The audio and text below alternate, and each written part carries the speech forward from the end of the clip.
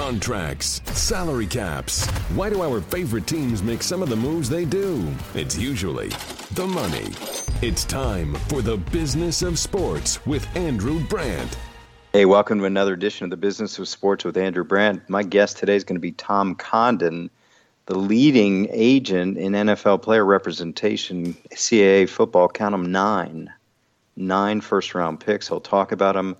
He'll talk about representing Sam Bradford and Matthew Stafford as they angle for new contracts, other free agents, and the business of representing football players. First, a word from Harry's Shave Club. You know, for years, it's just been one big razor company, and they increase prices, they get their profits, and it's the expense of us, the consumers. But Jeff and Andy, two ordinary guys, they're fed up with this. They started Harry's. They fix shaving. They take less profit. They offer their blades at half the price. And you can do it now, as I do. I always get a close, comfortable shave. I love the smell of the aftershave. You get a weighted, ergonomic razor handle, 5 blades, rich shaving gel that I talked about, a travel blade cover. That's a $13 value for you to try. So stop messing around. Get started with Harry's today, claiming your free trial, $13 value for free. To get your free trial set, including the razor handle, 5-blade cartridge, and shave gel, go to harrys.com/sports. All caps, SPORTS. Right now, that's harrys.com/sports. I came up in the business looking up to him, and here he is still at it and succeeding with a record haul in the recently completed NFL draft. Tommy, welcome. Hey, Andrew. Thank you. I appreciate that. I'm glad to be here. You know, I'll pick it up there because you've been around the agent business so long, and what sort of always strikes me about it, having been in it, the same guys that I sort of came up with, and now we're talking almost 30 years ago, are still at it and still thriving, like you, like your partner Jimmy Sexton, like Drew Rosenhaus, Joel Siegel, David Dunn. I mean, whatever you think of these guys, they've been at it for the longest time, and they're still at it. I guess what my question is, this incredible staying power of the top people in the football agent world, and unless I'm missing it, there doesn't seem to be kind of a next wave of star agents. And so I guess I'm commenting, I want your thoughts on the staying power of you guys at the top, and where's the next, in terms of the NFL representation industry? I'm not seeing it. Andrew, typically the agent business, we're not all that friendly with each other. And so, but I would tell you that, we've also got, besides Jimmy Sexton in our office, another partner is Todd France. And both of those guys are, Jimmy's and Todd are, I think, both absolutely exceptional. But altogether we've got 10 agents in the office, and we've got some young guys that I think are really special. 10 agents in the football side? Yes, sir. Yeah. As a matter of fact, it's probably more than that. It's probably 11.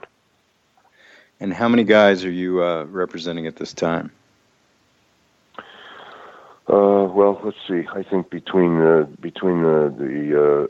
and Jimmy Sexton and Todd France and Tory Dandy, we're probably in the 150 or so. But as you know, numbers are kind of deceiving. It's more important the status of the player. Right.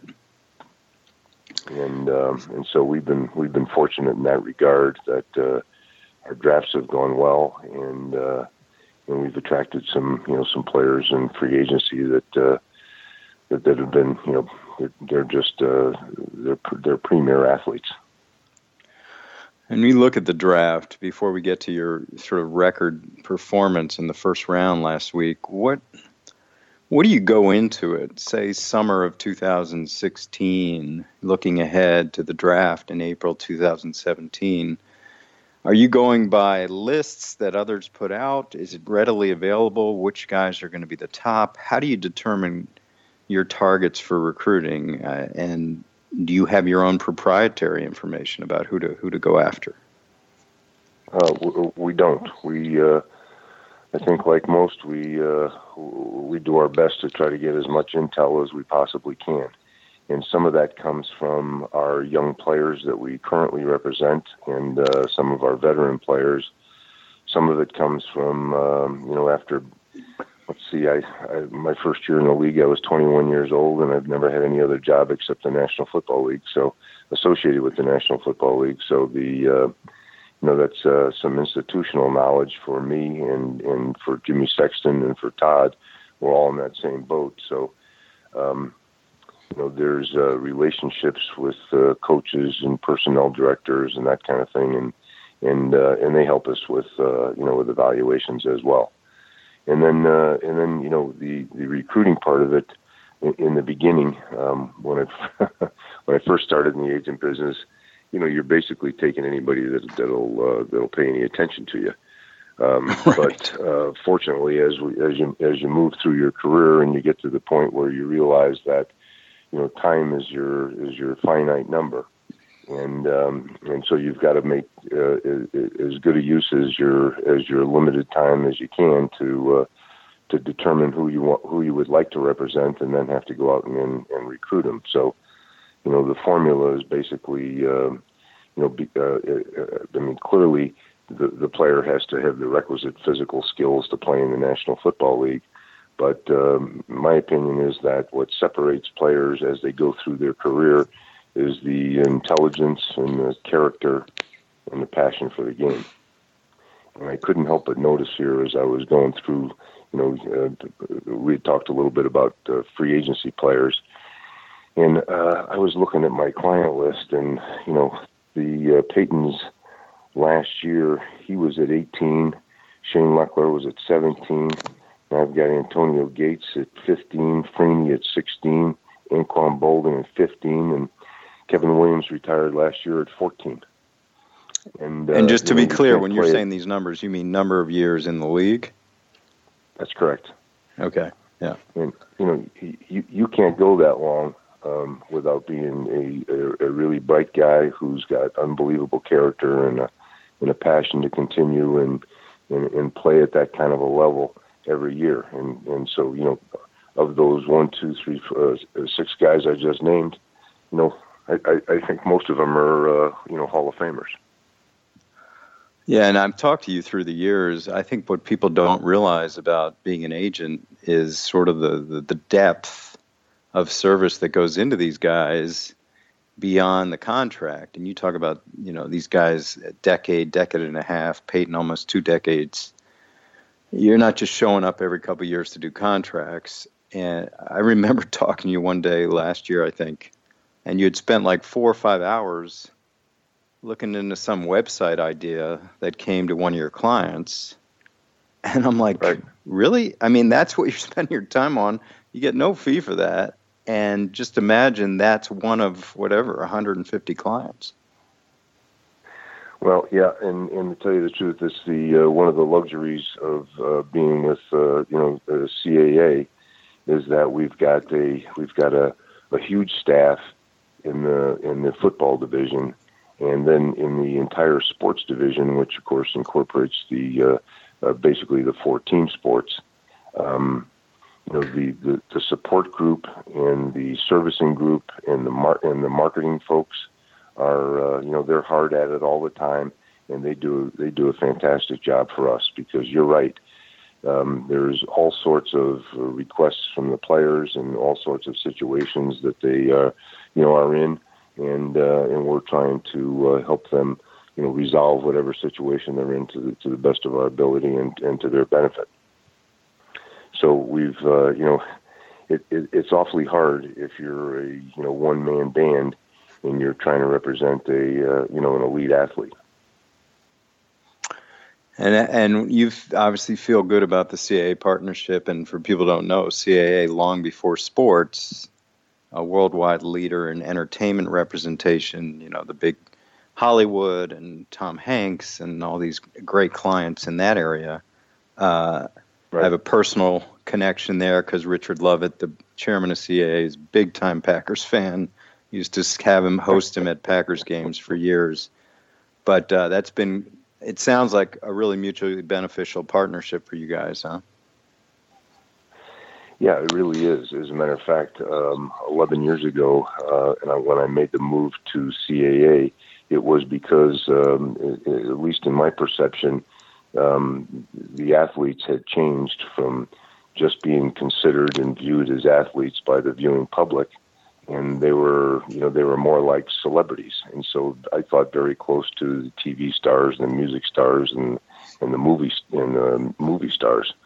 And if that was the case, then I thought, well, what if I looked at the top talent agencies in the world and looked at what they had in terms of a platform, and so I went through 4 of what I thought were the tops, and the Richard Lovett and Mike Rubel, who was the general counsel. Mm-hmm. They just they were extraordinary, and when they described the platform and everything that they had that was potentially available for players that could access it, it was just it didn't make any sense to do anything else.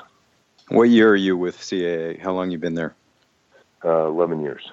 Okay, and let's talk about this record haul this year. How many first rounders?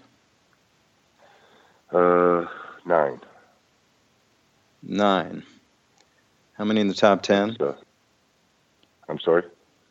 And how many of those are top 10, top 15, top 20? Yeah, we were 3, 5, 7, and 11. And then 13, 19, 23, 25, and 30. And so it was Solomon Thomas was the Stanford Edge player, was right. Our first player off the board at 3.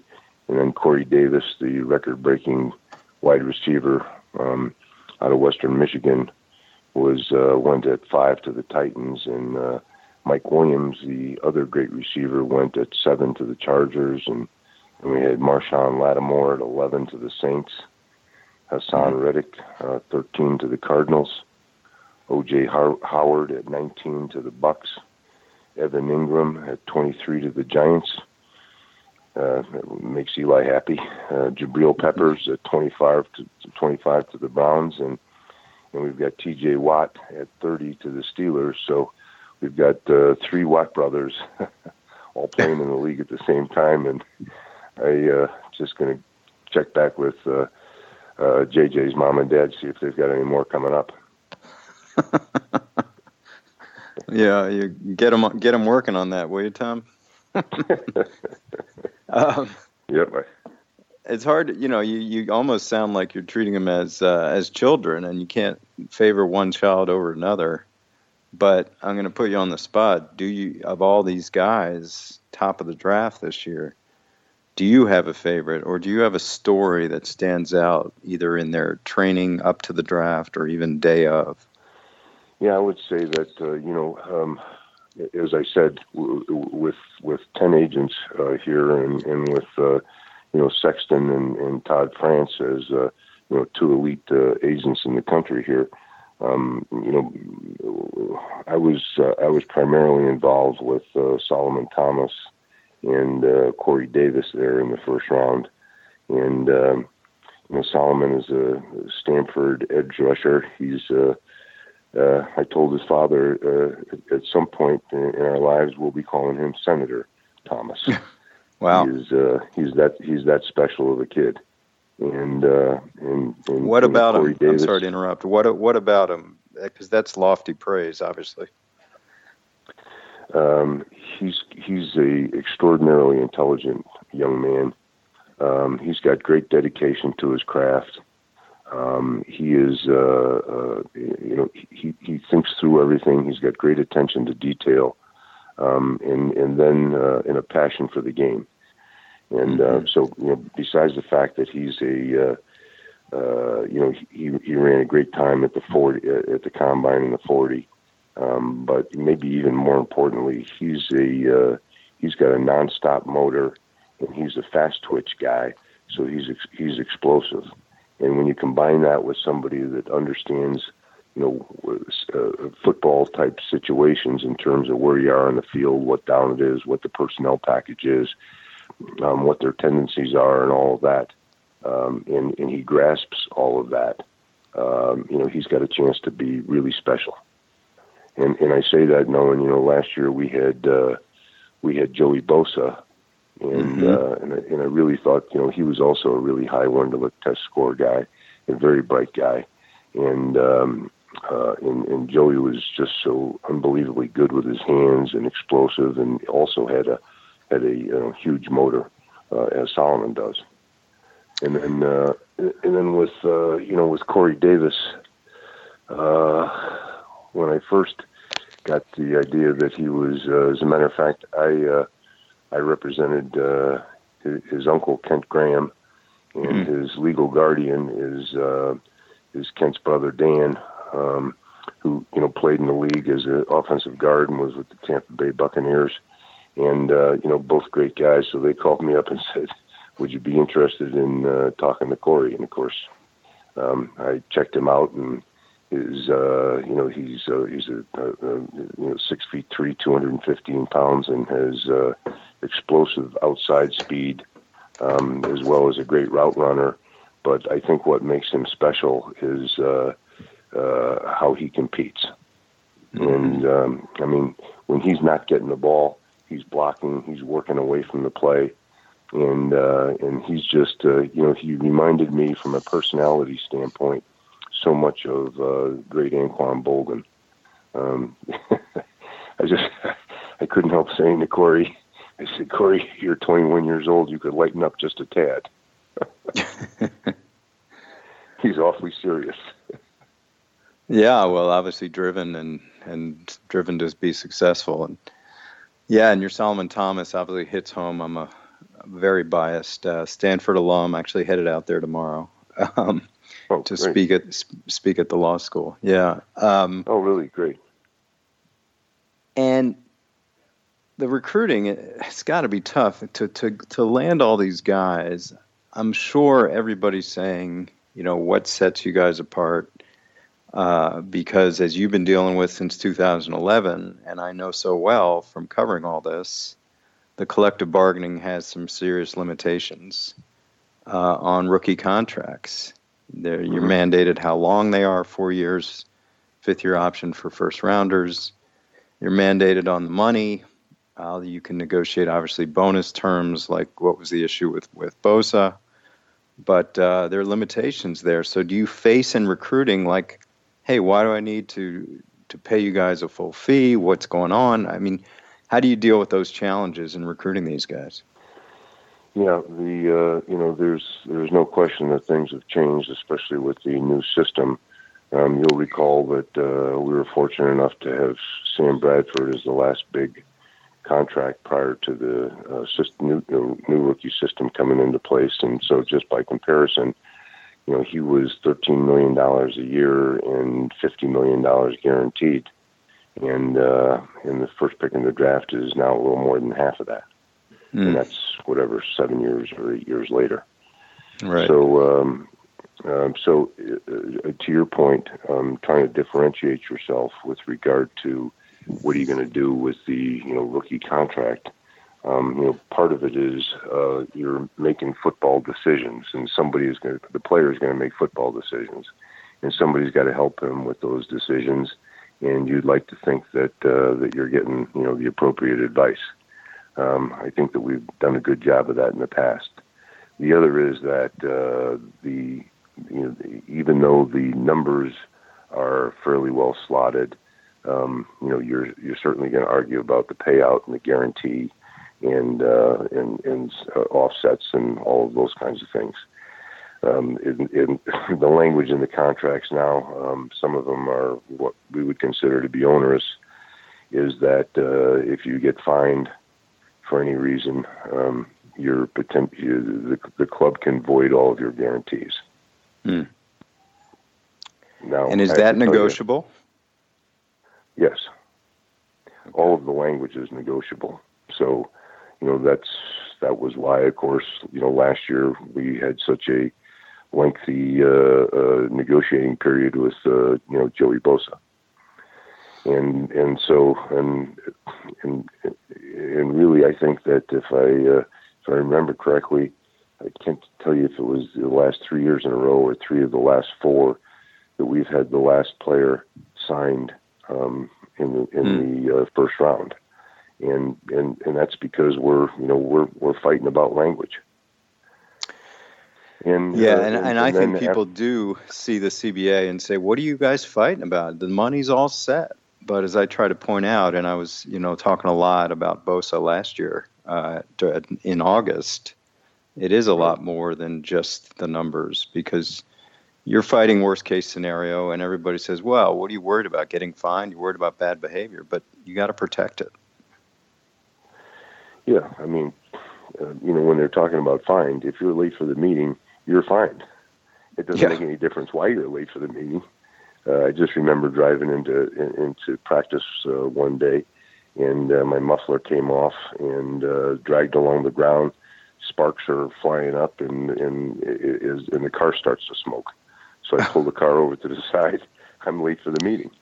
Now, back in the day, they weren't fining you for stuff like that, but that's a finable offense now. And theoretically, you could lose your all future guarantees for that muffler? You could, yes. That would be, part of the contract. Some of the contract language is for fines and/or suspensions. Right. So in our little remaining, go ahead, Tom. I'm sorry. Oh, nothing. I was just going to say, because the suspension thing now is going to on the field as well. Right. So, if you get a couple of personal fouls and you get suspended for a game, you're in jeopardy of losing all of your guarantees. How much resistance? How are you able to overcome that with teams? Because I'm sure they say, as I did with the Packers for 10 years, hey, all our players have it. Yeah, there's no question. It's a tough deal, and that's our job. We're going to try to make the best of it. Right. You mentioned Sam, so I'll transition there. Sam Bradford, of course, this time last year, you and I talked, I think, here on this podcast about his unhappiness with the resources spent to acquire Carson Wentz, and it was clear that he was not the long-term future of the franchise, and his dissatisfaction, which I thought he handled in a very professional way, only staying out, I think, a week or so, or maybe even 2 days. I want to ask you 2 things. One, it seems like there's a carbon copy of what's going on in Chicago, that what went on with Bradford and Wentz. You now have Glennon and Trubisky. The money's eerily similar. I think something like 19 guaranteed for Glennon, and it's obviously 28 whatever he's going to get for Trubisky. I don't think Glennon's going to find a number 1 pick out there like the Eagles did, but they're going to go through that as well. And then talk about Sam this year, the unfortunate injury with Bridgewater, and whether you've been approached or having discussions about more of a future in Minnesota. We haven't. I haven't talked to Minnesota about Sam with regard to an extension just yet. But Rick Spielman and I represented his brother Chris coming out of Ohio State, one of my all-time favorite clients, and so we've known each other for 25 or so years. And Rob Bazinski, who handles the business side things there with the contracts and everything, we've always had a good relationship. So. I think that we can certainly work through whatever we have to with Sam, but he's in the last year of his contract, and he's. I'll tell you, I think the world of him, both as a player and as a person, and his pro day is still the best I've ever seen. And he's unfortunately has been on a couple of teams so far where he's not been protected very well and has had. Some pretty significant injuries, but nevertheless he's healthy, and he's an extraordinarily bright guy, and obviously his accuracy is unparalleled. So I think he'll be just fine. He's been a clear winner through your help, obviously, in the business of football with top of market deals. Obviously, as a rookie, you mentioned it, but with the Eagles, who didn't renegotiate his contract coming in, got a nice deal, and then he's in position for a very nice deal again.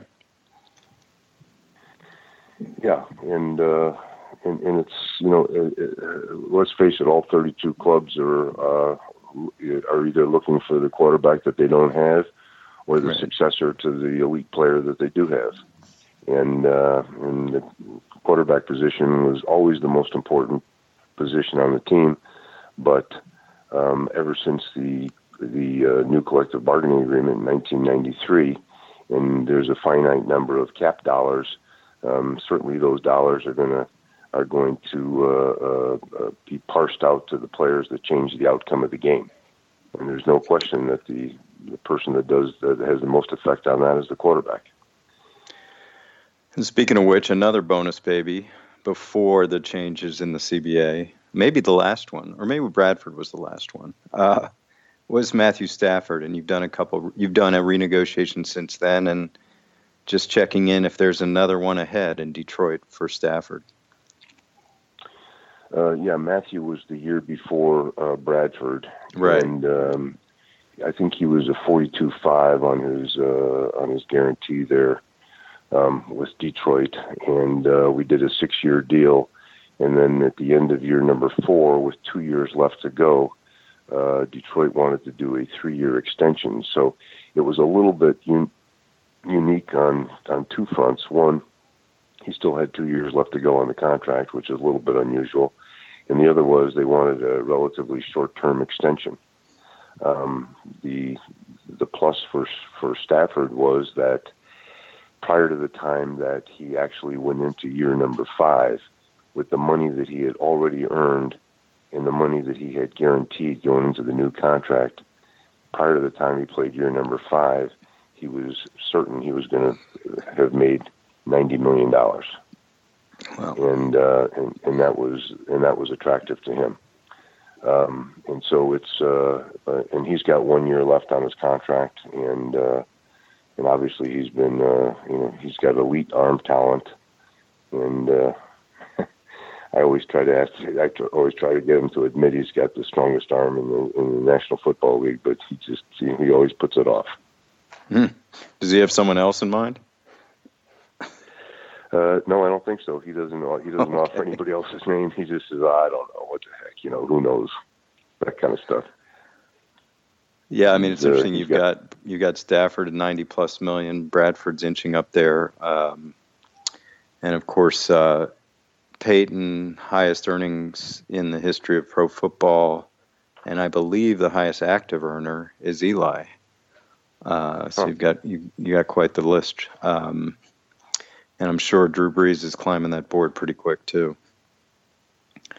I'll tell you, Drew Brees, as you know, first pick in the second round by San Diego, and of the 5 quarterbacks that have thrown for 5,000 yards in the history of the National Football League, he's one of the 5. Only everybody else has done it once, and he's done it 5 times. Wow. Which is now his guarantee runs out this year. I mean, do you have any concern there beyond this year with New Orleans? There seemed to be a team in transition. I thought that New Orleans had I thought they did a good job in free agency, and I thought they did a really good job in the draft in terms of solving some problems. They have really bolstered that offensive line, and I might be leaving somebody out, but I would think that Dallas and Oakland and New Orleans have to be at the top of the heap in terms of offensive line. They've put a lot of money and a lot of draft choices there, and we've got Andrus Peat there, who is 6'7", 325 pounds, and he'll play guard for a while, and then I'm assuming he'll go to back to tackle at some point.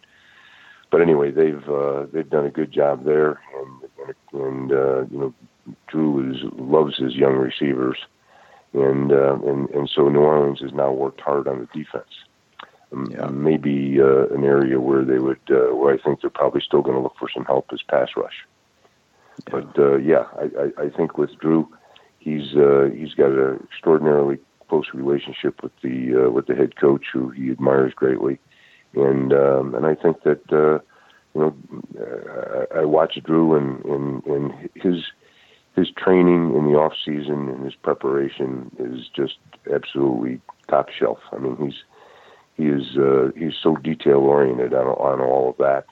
And I every year I watch him to see if the velocity or the distance is going to decrease, and can't see anything like that.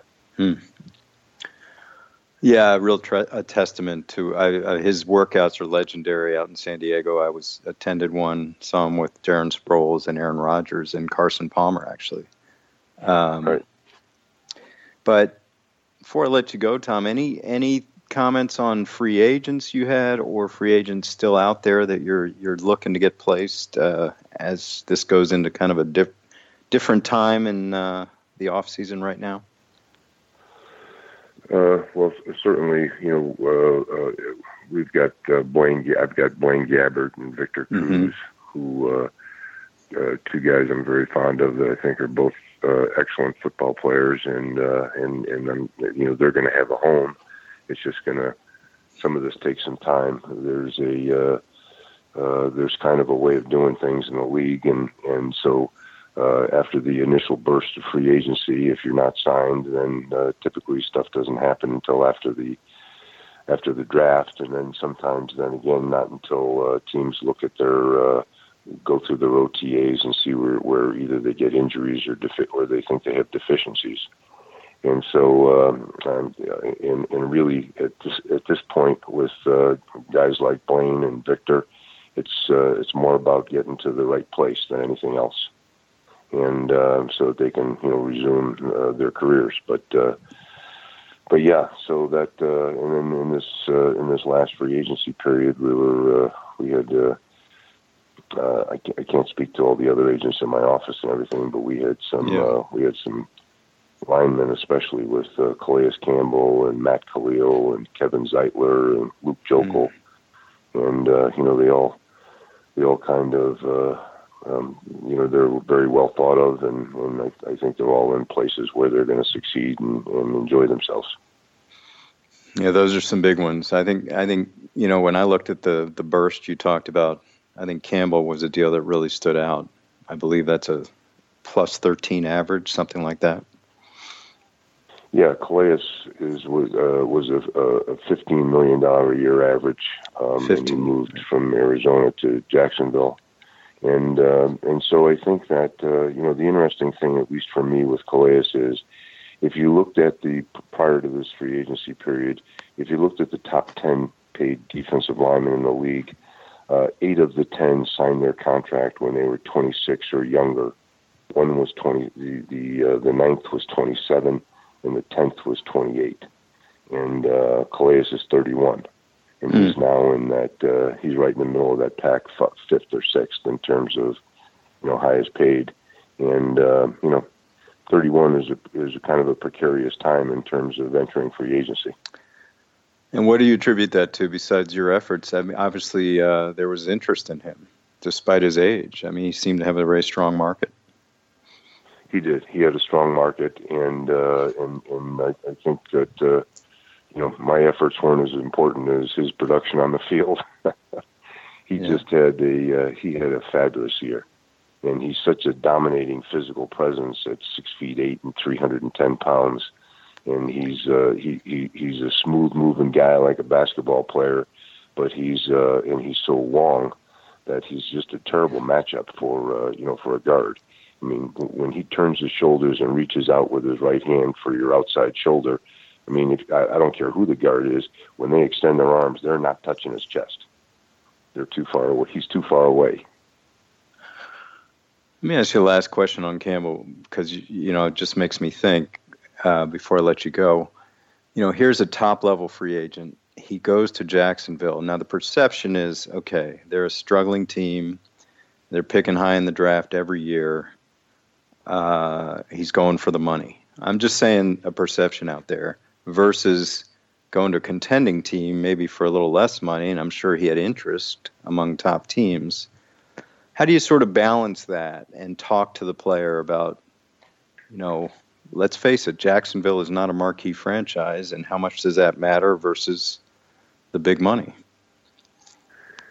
Well, and they've made changes down there with regard to their administrative structure as well as their head coach. And and so, Calais and I went over all of their personnel and the moves that they had made and the age of their players and what role Calais would fill. And when I say the age, I mean they've got a bunch of young, high pick draft choices that ought to start to flourish now.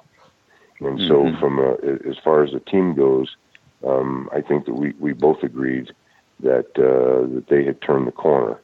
And let's see, they had the defensive tackle from Denver that they signed in free agency last year. So was it Malik Jackson? Right, Malik Jackson was another top of the market deal. Right. Right. So he's 6'7", 300 pounds. And now they've got Calais in there, and he's 6'8", 310 pounds or so. And, so that helps your edge rushers because clearly they're going to certainly push the pocket, and the quarterback's not going to be able to step up.